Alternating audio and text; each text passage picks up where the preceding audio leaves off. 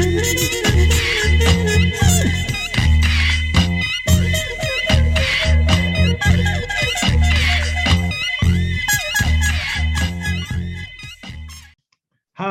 I'm Clarence Waldron. Welcome back to Black Muse. Before we get started, I want to give a special thank you and acknowledgement to Howard Sandifer and Darlene Sandifer, the founders of the Chicago West Community Music Center, for coming up with this concept of a video podcast. They sort of said, let's reach out to our celebs and newsmakers. Let's reach out and have lively conversations. So with that in mind, here we are tonight with Mr. Richard Steele. Richard Steele grew up on the south side of Chicago. He dreamed of radio. Well, he made that dream a reality in 1970. He came to Chicago radio, and he has never left us since then, thank God. He has been on WVON, WBMX, WXFM, WGCI, WVAZ, WBEZ, and don't forget WJPC, owner of Johnson Publishing. So at any rate, let's get started with Richard Steele, please. What's up, Rich? Not much. I had a hard time keeping a job, obviously, you know. Let me also add that one of the things I did was I was a pledge host on WTCW, Channel 11, for about 20 years. And so I think that's part of what allowed me to remain visible in Chicago. Absolutely. I've seen you on those. Absolutely. The doo-wop shows. Yes. Yeah. But you have officially semi-retired. I don't know what that word semi-retired means, but what are you doing nowadays? Well, you know, the deal was when COVID came along, it put the brakes on a lot of things for everybody.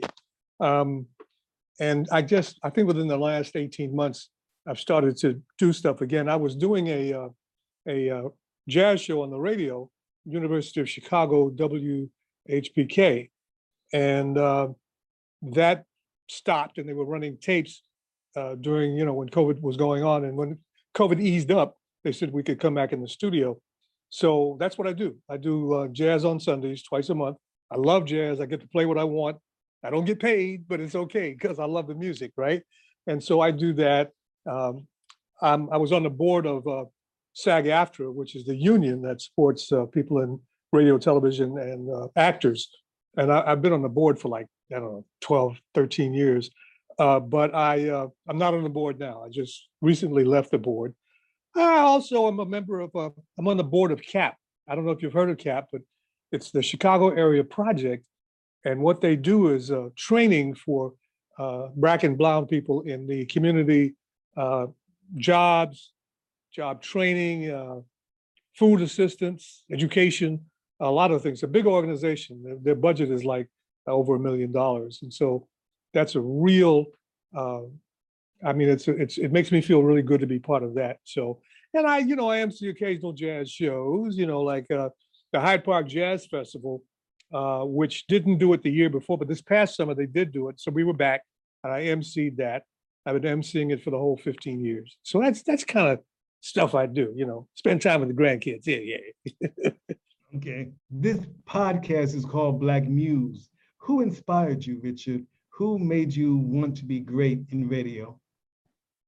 Well, way back in the day when I was really a kid, like a little kid, this is too far back for you, but portable radios were these boxes. They had a battery that was as big as a brick. And so I got one, I think, for Christmas, but I wasn't supposed to listen at night, so I put it under the covers and listened to the radio here in Chicago. And I heard people like, there was a guy named Sam Evans, Jam with Sam. He was on for a long time. But even before that, when I was living in Brooklyn, where I was born, my grandmother used to listen to soap operas. So I listened to soap operas with her, and I liked that a lot. Soap operas, I thought, for back in the day, that was good as TV. You know what I mean? So I'm talking about in the 40s, like in the early mid 40s. You know what I mean? So that was to me intriguing to hear people do what they did on the radio. That was like you're watching a play, but you didn't watch anything; you just listened to it. So I was fascinated with that. And then later on, what I really became incredibly fascinated with was hearing people on the radio doing their thing. I was living in New York. There was a station called WWRL, which was kind of like WVON was here in Chicago. And I listened to them. This is when I was going to radio school. And they had some incredible disc jockeys. And I was like, man, that's smoking. So they used to rock. And then at night, I listened to jazz. There was a guy named Symphony Sid who used to play jazz at night. I heard a lot of Miles Davis, and Sonny Rollins and Coltrane and all of that. And so I loved both, you know what I mean? But the guy was really smooth at night. Flashing back to Chicago a bit, when I was in high school, I used to listen to Sid McCoy. Sid McCoy had this smooth voice. He was so cool. And at one point, we lived next door to him. You know what I mean? So I was like, when I'd see him, I think I was in high school, and I'd see him leave his house, and he'd have a suit bag over his arm, like he was going out of town. He had a 1958 Chevy Impala. It was white, and it was cool. I said, the guy is cool on the radio, and he's got a cool car, you know what I mean? And he had a nice little family. He was married, he had 2 kids, 2 girls. And my brother and I remember always seeing him and, just kind of going, wow, that's Sid McCoy. And, later on, I mean, at some point too, I did listen to Herb Kent, who was an example for me in terms of Herb Kent and Sid McCoy had these smooth deliveries. You know what I mean? And I like that a lot. So that appealed to me. And I said, well, I really want to do that. Check this out, Clarence. There are very few people who ever do the thing that they say they're going to do in the high school yearbook. When they have your picture and they say, well, I'm going to grow up to be a, teacher. I'm going to be a pilot. Behind my name, I want to be a radio disc jockey. I have no idea why I said that. I mean, I because I've been exposed to radio, but in terms of having that as a goal, that's, if you look at I've still got my yearbook. And if I look at it today, it says that's what I want to be. And I'm like, really? That's amazing. Yeah, Wow. it is. Yeah, yep. True story. Ooh. Going back, any regrets at all, looking back on your long career in Chicago radio? Anything that you would do differently now, or any regrets at all? Well, you know what, Clarence, I would sometimes I think to myself that if I had been more marketable, and don't get me wrong, I enjoyed the success I've had, and it's been good to me. But there are times when I thought, gee, if I had been more marketable, I could have made the kind of money that Tom Joyner made, Doug Banks made. And then my wife quickly reminds me that there are very few people who have been in the business as long as you were, consistently, very seldom out of work, and you made more than the average working person makes. I said, that's true, you know what I mean? But so every time I get on that page, she helps me to get off that page, because it has been good. I made money. I mean, salary was good. And so I didn't get the kind of money they got, but there are some people who, listen, I know a lot of people who worked in small markets like Roanoke, Virginia, like I did, and they never got out of that cycle. I mean, they never got past, they may have worked in Atlanta, which is something that almost happened to me. But in terms of getting to a Chicago or New York or LA, come on, man, that's unbelievable, So I was blessed. I mean, and so in terms of doing anything differently, basically, no, but that part about the money sometimes. Sometimes I get a feel for that, You call your talks conversations versus interviews. What's the difference, and why do you do that? Well, the bottom line to that, in terms of my approach and something I learned from other people who did talk radio, was that, listening is very important. You can have a set of questions and things that you want to answer, or you want answers to. And then as you talk to the person, you can determine that they want to go in another direction. And so, unless you're doing a news interview, if you're doing a news interview, you want to stick to the topic. Politicians know that when you ask the question a second time, that's it. They didn't answer. They know the clock is ticking. And so because you got to move on to the next topic. But when you're just talking to people, generally speaking, in an interview with someone who is an actor or someone involved in the community or an author, you can take your time with that and listen carefully. And when they respond in a certain way, you can take it in that direction. So their answers are very important, and listening is very important. Let me tell you a quick story about Eartha Kitt. Eartha Kitt was a guest. I was working at WBEZ, and she came to Chicago to do a concert. So when she got to the radio station, this was a live interview, and I was worried if she'd get there on time because clock was ticking, and I said, "Ooh, she's not here yet." So when she got there, she terrified my producer. I mean, she was angry because the right people didn't pick her up at the airport, and something else didn't happen, and so he came in and told me, he said, "She's really pissed." He said, "I don't know what you're gonna do about that," but so he brought her in the studio, and we sat down, and then it seemed that everything I asked her before we went on the air, she had a problem with. She said, so I said, "Look, I know it's a great thing when you're performing outdoors." She was performing at some outdoor venue. She said, "I hate performing outdoors." I went, "Ooh, that was the wrong thing." And everything I asked her was the wrong thing, except, and I don't remember what the question was, but I hit on the right thing right before we went on the air. And we rolled from there. And she was cool. She was flirting and everything after that. So, sometimes you just get lucky. You know what I mean? I just kept hitting her with different things, hoping something would catch. This is before we went on the air, because we had like 5 minutes left before we went live. You know what I mean? So sometimes that happens. It was great.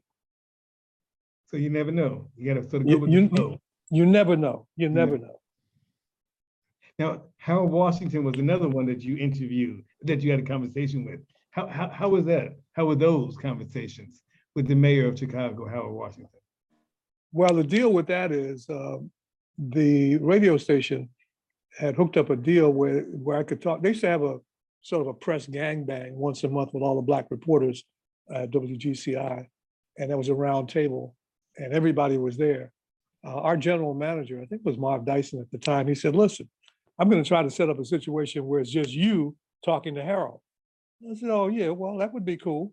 So they set up a situation where once a month, Harold Washington would come into I had a talk show at night from 11 till 4 or 5 in the morning. So once a month, Mayor Washington would come in, and we'd take phone calls, and my producer really didn't screen the calls because Harold didn't want that. He wanted to be able to talk directly to the people. So when he and I talked about different things, I'd ask him questions about city business, and he was smooth. He was very forthcoming, but he knew the game. He was really good at it. And so I was always concerned that when people called in, they're going to try to trap him with a question or whatever. He was so smooth, like there was no question that he didn't ask or answer, rather, in a satisfactory manner. He was one of the best I've ever seen at that, and our conversations were excellent. I mean, I asked him about things that concerned the city, and he was so personable. It was Richard Steele, but he called me, "Well, Dick, blah, blah, blah." So he was a hell of a guy. He really was. He was incredible. Yeah. Now, how about, there's such a long list: Ossie Davis, Obama, Oprah, so many that you've interviewed, that you had conversations with, excuse me. Anything you can say about them? Ossie Davis was the most interesting person I ever interviewed. He was incredible. He was current. He knew about the past, and he gave the eulogy at Malcolm X's funeral. You know that. Yes. But he was so well-rounded, and he was straight up. I went to see him he was on a movie set here in Chicago. They were shooting a movie, and he agreed that I could come out and interview him in his trailer. And I sat down, and we had this interview, this conversation, and it was so great. As a matter of fact, at some point, another radio station, it was WVON at a later point. I did work there at one point, but this is when I was not working there. I was working at WBEZ, and they knew about the interview. So when Ossie Davis passed away, they called me and asked me could they get a copy of that interview and run it?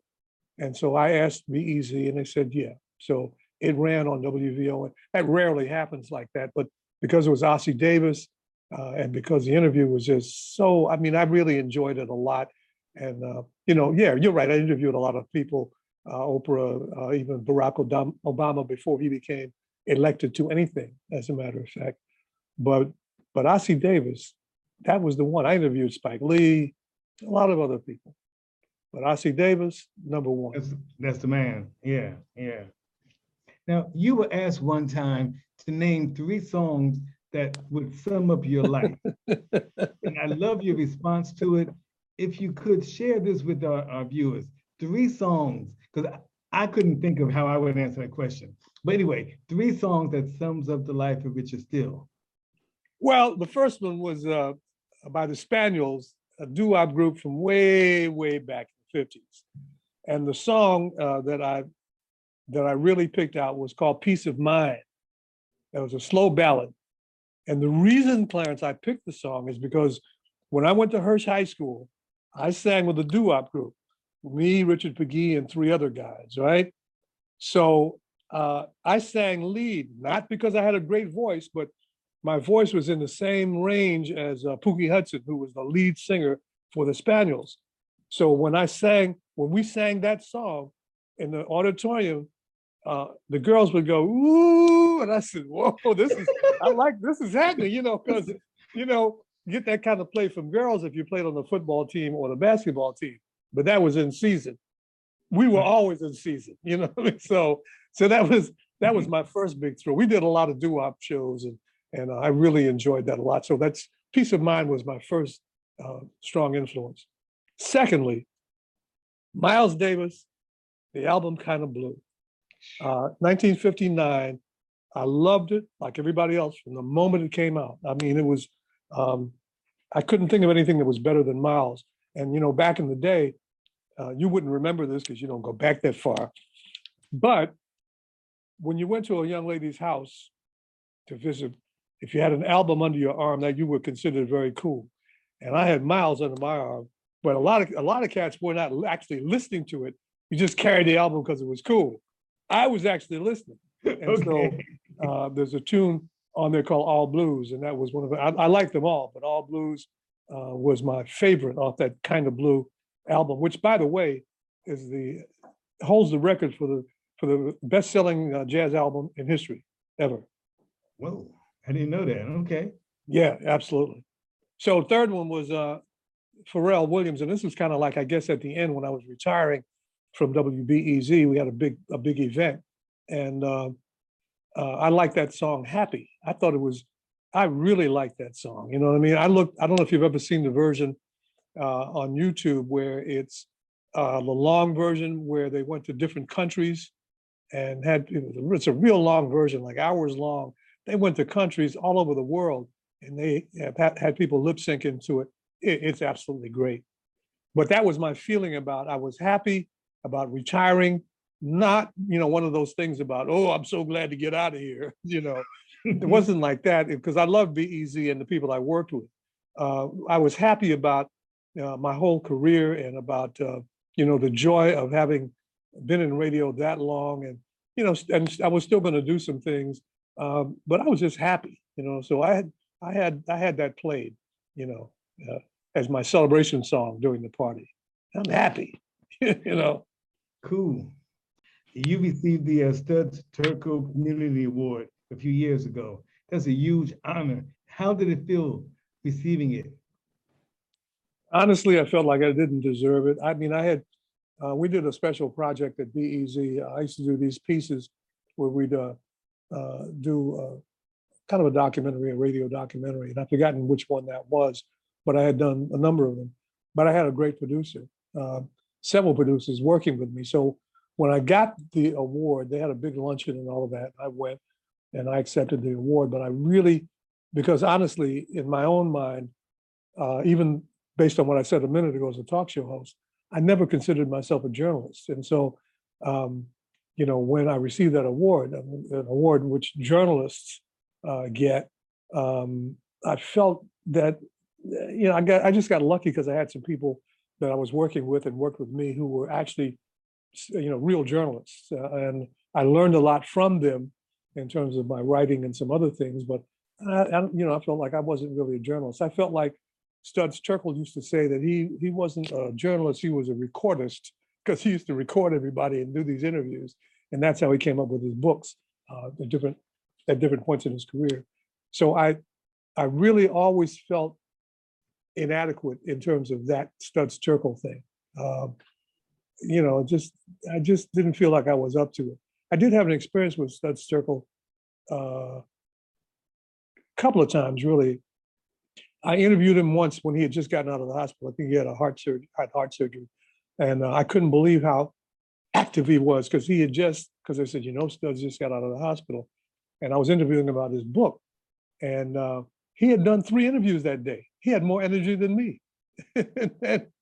and the other thing that stands out in my mind, Clarence, and I'll never forget this either, after 9/11, when 9/11 happened and the World Trade Center went down, and everybody had, it was an awful time. So Studs, he made the comment, he said he wanted to talk about it and do a commentary on it. So he knew me, and the producer I had, he knew her. So he asked if we would come to his house and sit down with a tape recorder and do an interview with him. So we did. What Studs Terkel said was, while he was certainly tremendously impacted, the impact it had on him about the 9/11 tragedy, the loss of lives and all of that. And he clearly made that point. But then he said, we have to look at what did we do to make people hate us like that? What is it? Do we need to sit down and really take a hard look at who we are? And man, and that's when I talked to him, I said, Stud, there's going to be a lot of negative reaction about that. That's going to be a really difficult thing for people to accept what you're saying. He said, yeah, I know, but that's how I feel about it. And I do think we really need to, take a look at ourselves and blah, blah, blah. I said, okay, well, I sat down and asked him some more questions, and we talked about it. And we recorded it, and they put it on the air at BEZ. And boy, did he get beat up by the local press. He's old, he's crazy, and he lost his mind, and blah, blah, blah. And he hadn't lost his mind. That's what he thought about it. We talked, and that's how he felt. But and he knew he was going to get beat up, but he said he had to be honest in terms of what his own thinking was, and so that's what he did. But I'll never forget that, because in terms of being a journalist, even though he said he felt like he really wasn't a journalist, but he was, and sticking to his guns. Somebody who, this is what I believe, and Studs had a lot of credibility in the journalism world, and so he kind of took a big chance. But at that point, Studs was like 80, I think, because I think he lived to be 91, and so it was a real lesson for me in terms of making a commitment in terms of your thinking and sticking to it, and I'll always remember that. Studs Terkel. Yes, indeed. How would you like to be remembered, Richard? I mean, you've given so much to the city of Chicago. I mean, we just discussed great things, but how would you like to be remembered? Clarence, it's very simple. This is, for me, it's not rocket science. And I heard, I must admit that I heard somebody else say this, but I really love what he said. This was an interview I saw with Sidney Poitier. And he was asked that very same question. And he simply said, I'd like to be remembered as a nice guy. Boom. That's it. That's it. Yeah. Not complicated, none of that. It was just, I'd like to be remembered as a nice guy. And that's the size of it. I mean, I don't have any profound things to say about that.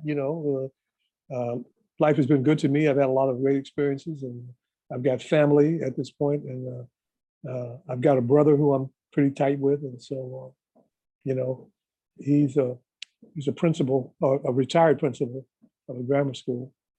I'll just say this may not be for the interview necessarily, unless you wanted to, but my mother had a hard time believing that I could have a career in radio. she used to think that that's something that people do on the side. That's not like a real job kind of thing.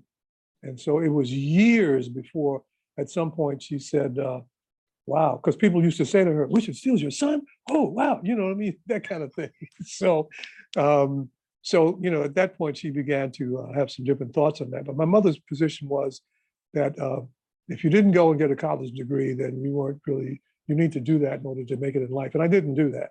And so, but my brother, he filled the gap. He went back to school. He got a degree, then he got a master's, then he got a doctorate in education, so he became a principal. So, so in my family, that was a good thing. So, life has been okay. I mean, I just try to be a good guy, do the best I can, be fair, treat people fairly, and, not tell a lot of lies. So, what I've been doing lately, and this is just because I'm getting older. I just turned 80 years old. And I did a little bit of this before, but I do more of it now. When I see people panhandling outside Walgreens or Dunkin' Donuts, most of the time I put something in their pocket. You know what I mean? It's $5 or $10 or whatever, because I can do that. And I don't do it for them to think, oh, yeah, that's a great guy. No, I just do it because I think had life gone in a different direction, that could be me. All right. Well, thank you very much for this conversation. Thank you very much, Richard. I really appreciate this.